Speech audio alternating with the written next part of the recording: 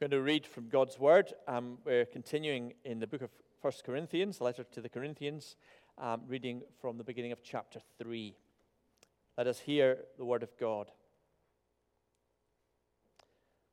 Brothers and sisters, I could not address you as people who live by the Spirit, but as people who are still worldly, mere infants in Christ. I gave you milk, not solid food, for you were not ready for it. Indeed, you are still not ready. You are still worldly. For since there is jealousy and quarreling among you, are you not worldly?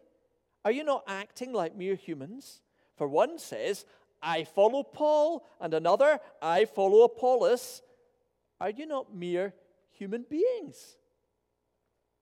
What, after all, is Apollos, and what is Paul? Only servants through whom you came to believe, as the Lord has assigned each his task. I planted the seed. Apollos watered it, but God has been making it grow. So neither the one who plants nor the one who waters is anything, but only God who makes things grow. The one who plants and the one who waters have one purpose, and they will each be rewarded according to their own labor.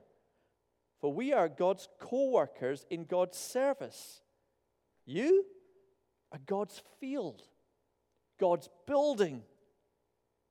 By the grace given to me, I laid a foundation as a wise builder, and someone else is building on it.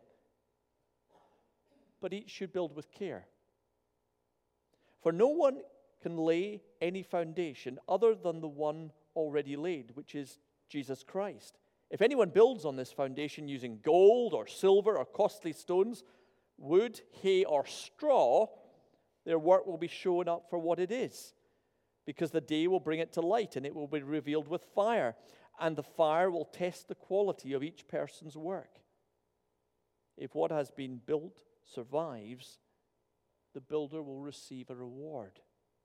If it's burnt up, the builder will suffer loss, but will be saved, even though only as one escaping through the flames.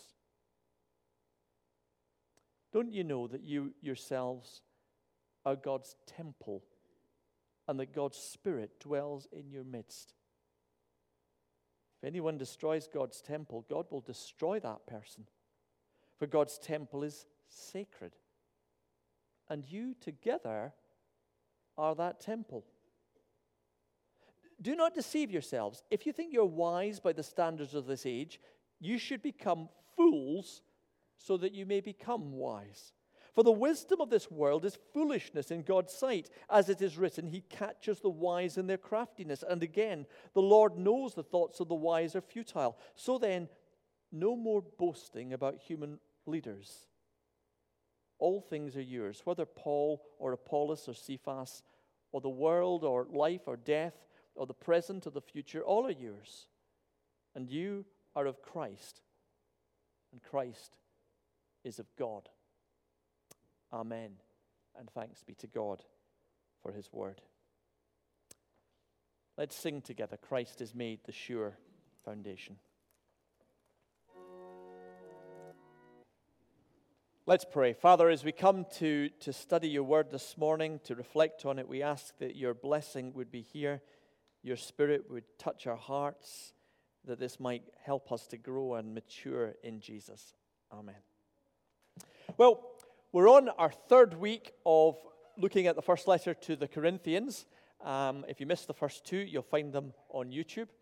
But just to recap a little bit of the background here, we said that Corinth was a Roman city, a fairly prosperous city. It was a port city, a trading place, a place where people had some rights. They were Roman citizens, but a massive differences between rich and poor. And Paul arrived in that place, and for 18 months he was there. He taught, he began to build a little church there with some friends, and he would have left just with a little house church, couple of dozen people maybe that had come to believe in the Lord Jesus. And Paul then left and went to plant churches elsewhere. And sometime after that, a guy called Apollos arrived. And he stayed in Corinth for a while, and he became a preacher in Corinth. And now, whatever Apollos was, he seems to have been a much better preacher than Paul. Paul will say elsewhere that he's not great at public speaking, which may surprise us because we read his letters, but he may have had a stammer. He wasn't the greatest polished preacher. And Apollos, well, he was erudite, he was well educated, he really could draw a crowd, maybe even had better jokes than Paul, I don't know. But he was the guy that folk were really admiring. And what was happening there is that people were making comparisons between the old minister and the new minister and which one they liked best. You know, he wasn't so good at that, and he's better at that, and all the rest of it. And some of them were saying, I'm a follower of Paul, I'm a real Paul man. And some of them were saying, oh, Apollos is a real guy, Paul's got it wrong on this and that and the next thing. And there was one or two of them said, well, you know, actually, I've read my Bible, and Peter, he was the first apostle. He's the real deal. We should be getting Peter over here and listening to him and reading his books. You know, so there's that sort of division going on. Now, here's the interesting thing. As you read the letter to the Corinthians, you'll discover that Paul wants to come to the Corinthians with all sorts of issues where he doesn't, when he wants to change their thinking. And we'll have some fun with this later on because they're issues that matter to us today. He's going to talk to them about sex. He's going to talk to them about money. He's going to talk to them about how you live in this broken world. He's going to talk about spiritual gifts. He's going to talk about what we believe happens when you die, all sorts of big issues. But as he's talking about Apollos, it's interesting. At no point in this letter does Paul criticize Apollos. Now, if you know a little bit about Paul from his other letters, Paul had no problem denouncing false teachers. In fact, even Peter, Paul says at one point in Galatians, I told Peter he was wrong. But at no point in this letter does he criticize Apollos. Now, why does that matter? Because of this. It seems to me that the obvious conclusion is that Paul 100% believes that what Apollos was teaching was completely consistent with what he was preaching. So these divisions about I follow Paul and I follow Apollos weren't that people had some big theological important issue that they disagreed on, as sometimes the church does. It was completely about style. It was completely about which clique you were in. It was completely about small and trivial things. Because you see, that's what people do. You know, sometimes in the church we do have huge disagreements about issues that matter, and we have to work those through and we have to express our opinions. That's completely true. But sometimes churches just have disagreements because people are like that. They fall out. They form cliques. They are in different groups. They have a chip on their shoulder about something. And that's the sort of thing that you will see here. You know, I have to say, and you'll know it yourself if you've been around churches any time, I have had people fall out. I have had people even threaten to leave churches over some really important issues. And I've had other folk fall out because the flower arrangement was in the wrong place.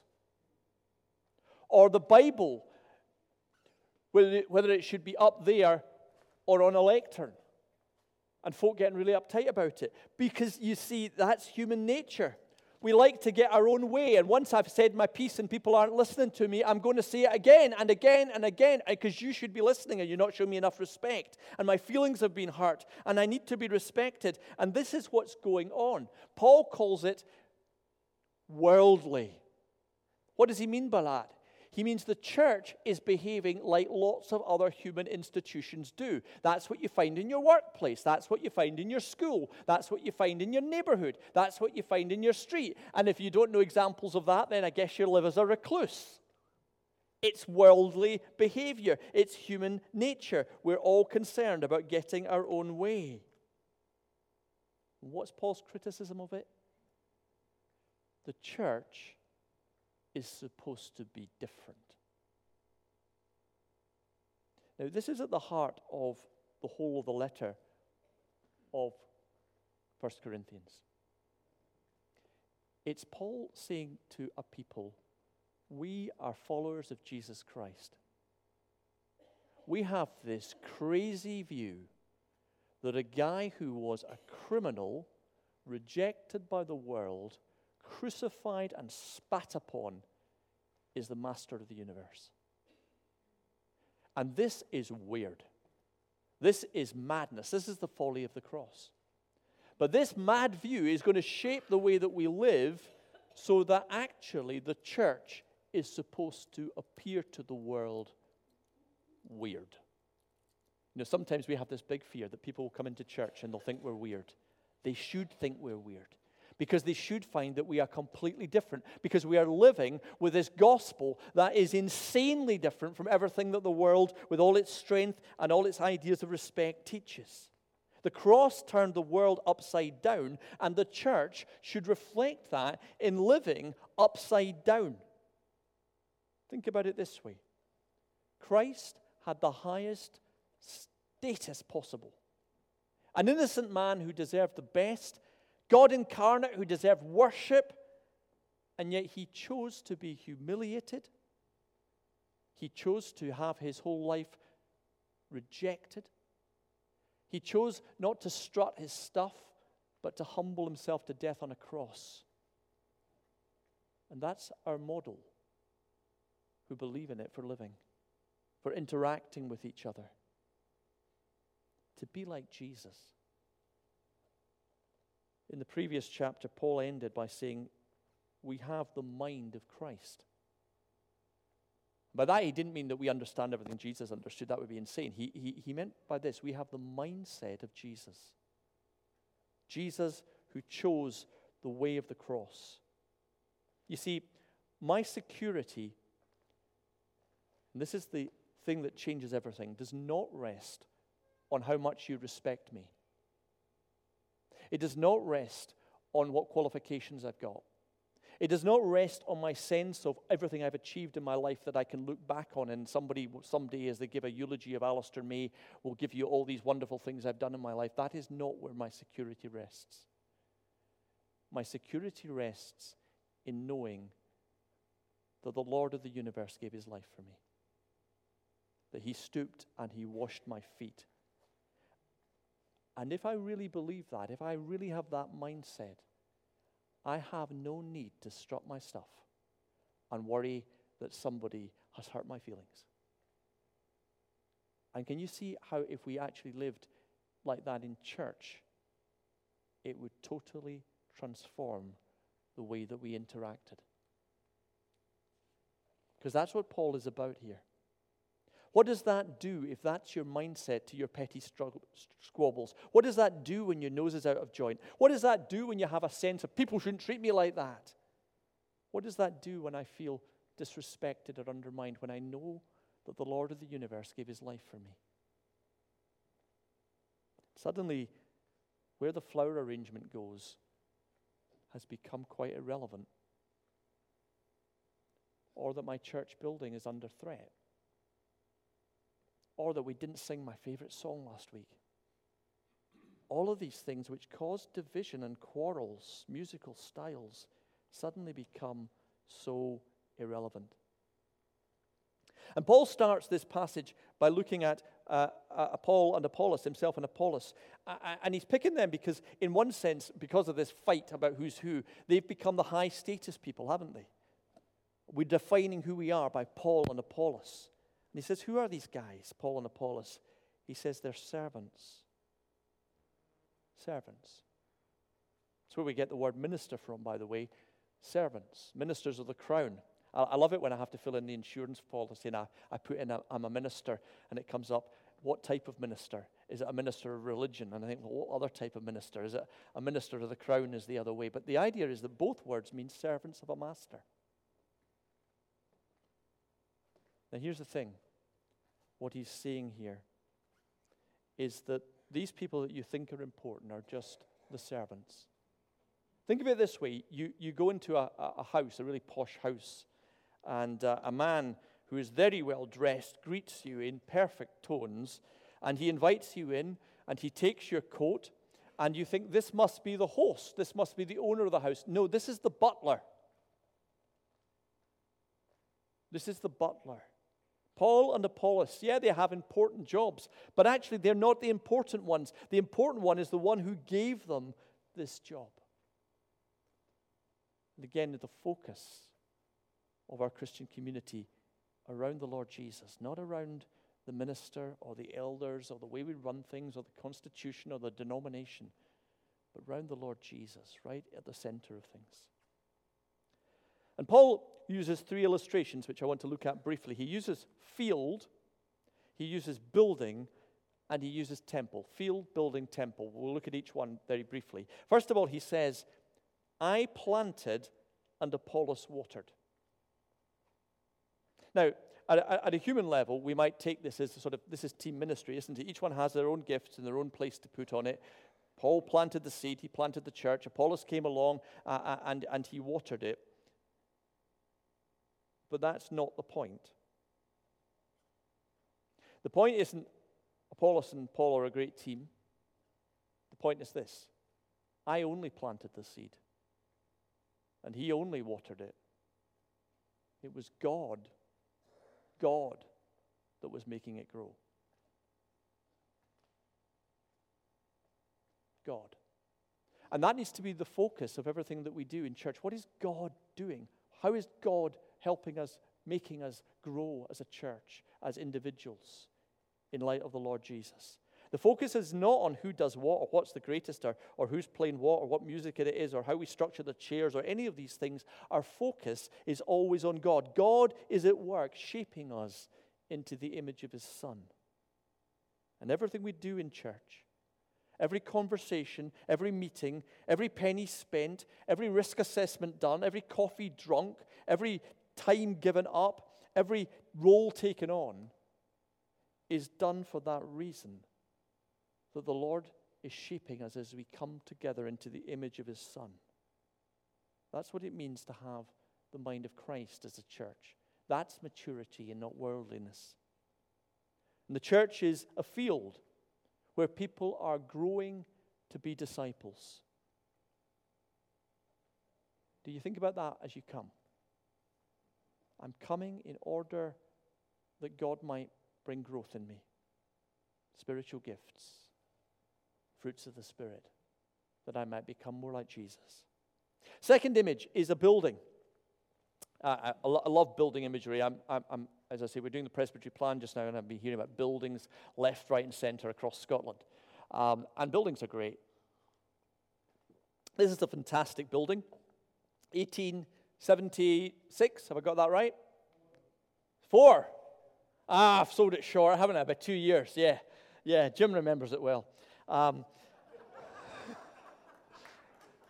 The hall built in 1964.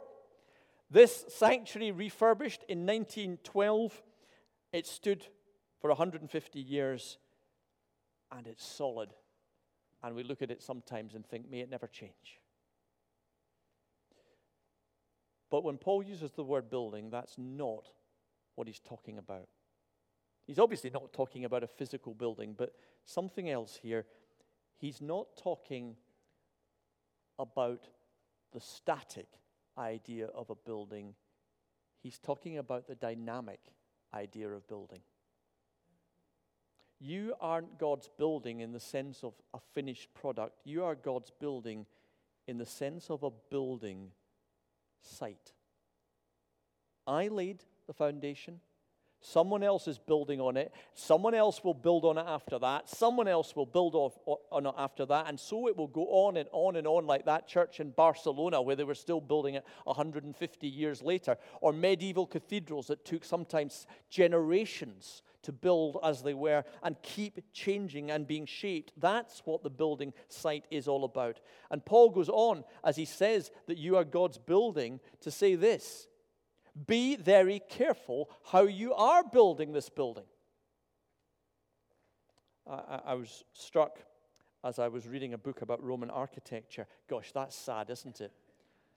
But I was struck as I was reading a book about architecture, how much of Rome's buildings have survived. In fact, you go to Rome today, and an awful lot of what you see will have been built about the same time as Paul wrote the letter to the Corinthians. Most of the Forum reshaped by the Emperor Augustus just some years before Paul is writing. The Colosseum was built 15 years after the letter to the Corinthians was built. And one of the reasons that these Roman products lasted so long is the Romans had perfected using concrete. They mixed it with volcanic ash so that it would last. Did anyone remember that in the 1960s? As our concrete crumbles a mere 50 years later, when Roman concrete has lasted 2,000.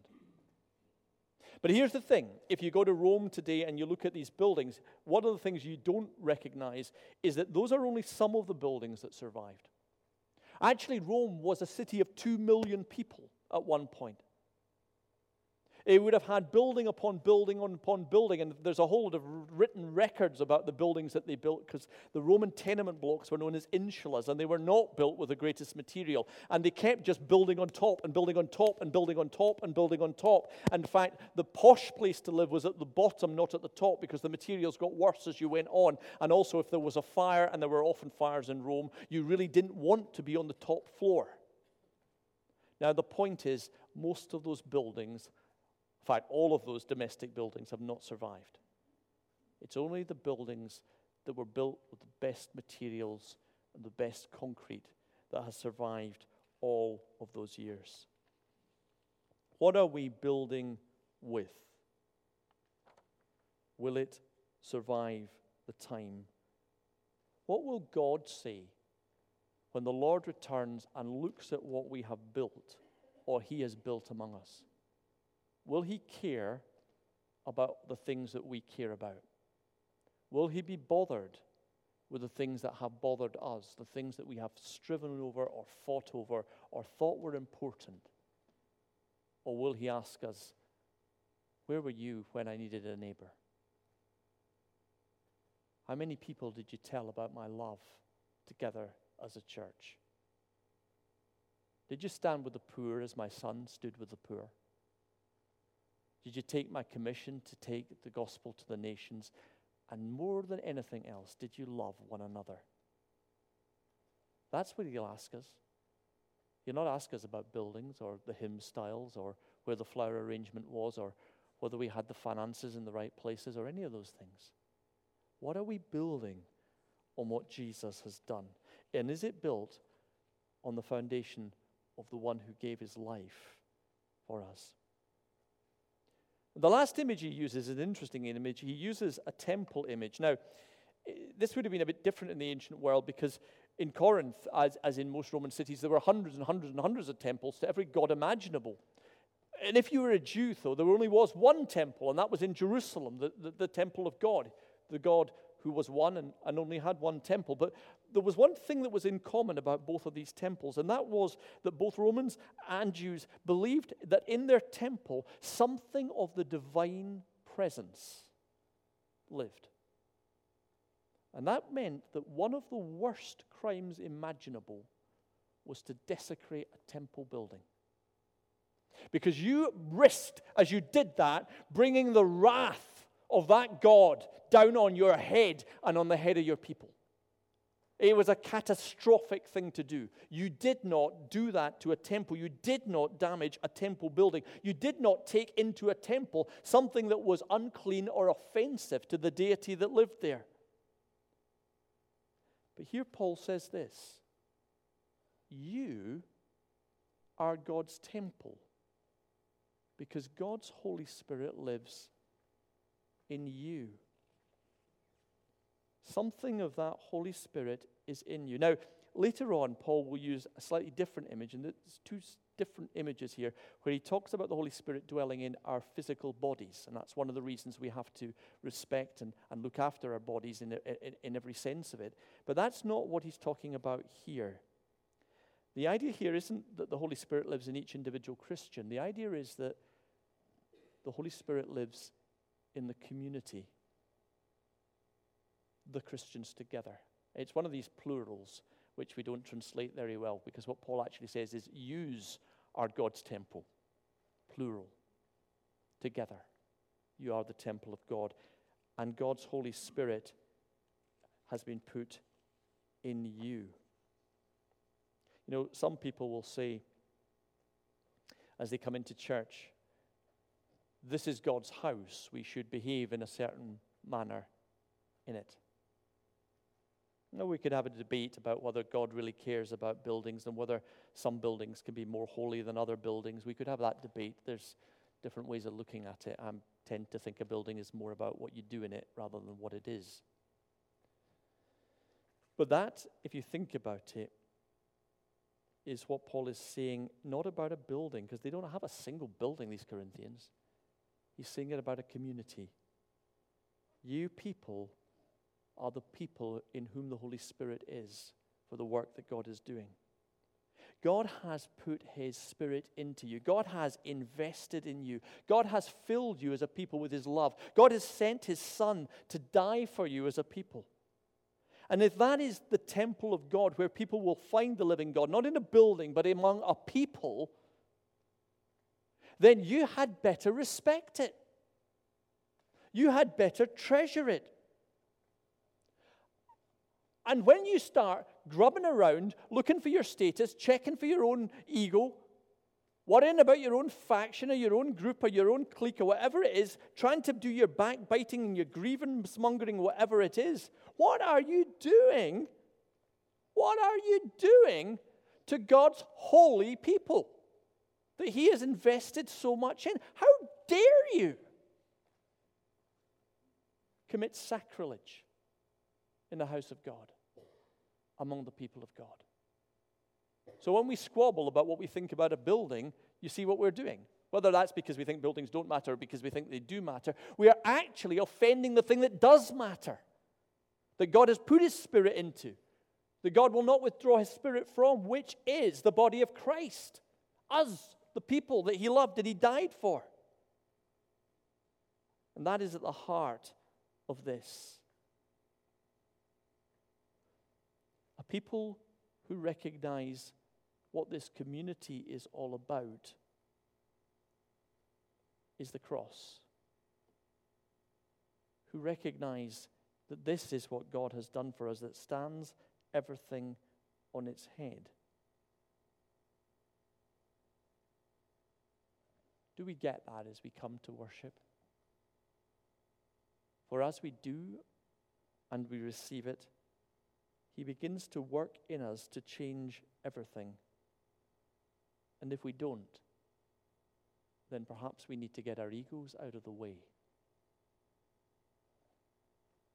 This is God's word for us, His encouragement, because He wants us to grow, to start with milk and the things that nurture us, but to grow into the deeper things and the deeper understanding of what it means to live in the foolishness of the cross that turns the world on its head. Let's pray.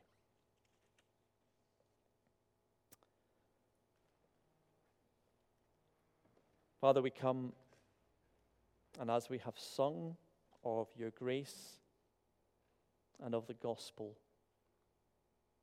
of what Jesus Christ has done for us, who loved us and gave Himself for us, we ask, Lord, that might seep to our very being, that our security may be found in that. And we ask, Lord, that as we live that out together, that you might enable us to grow to become more and more like Jesus Christ. We ask, Lord, that vision of what we worship and know and rejoice in, that amazing grace, might shape every part of our interactions together. Forgive us and free us from the things that we take up to knock down and to feel strong. And help us to put our strength in you. As we come today with all the needs that we have, we ask for the humility to be able to share those things and to rely and trust on each other. As we have been hurt, so we ask, Lord, that you would fill us with forgiveness. For we have been so deeply forgiven. We pray your blessing upon your church. We pray your blessing on those who serve us in positions of leadership, be that in our junior church or in our Kirk session or in any other way in this place. May we build them up as they seek to build us up.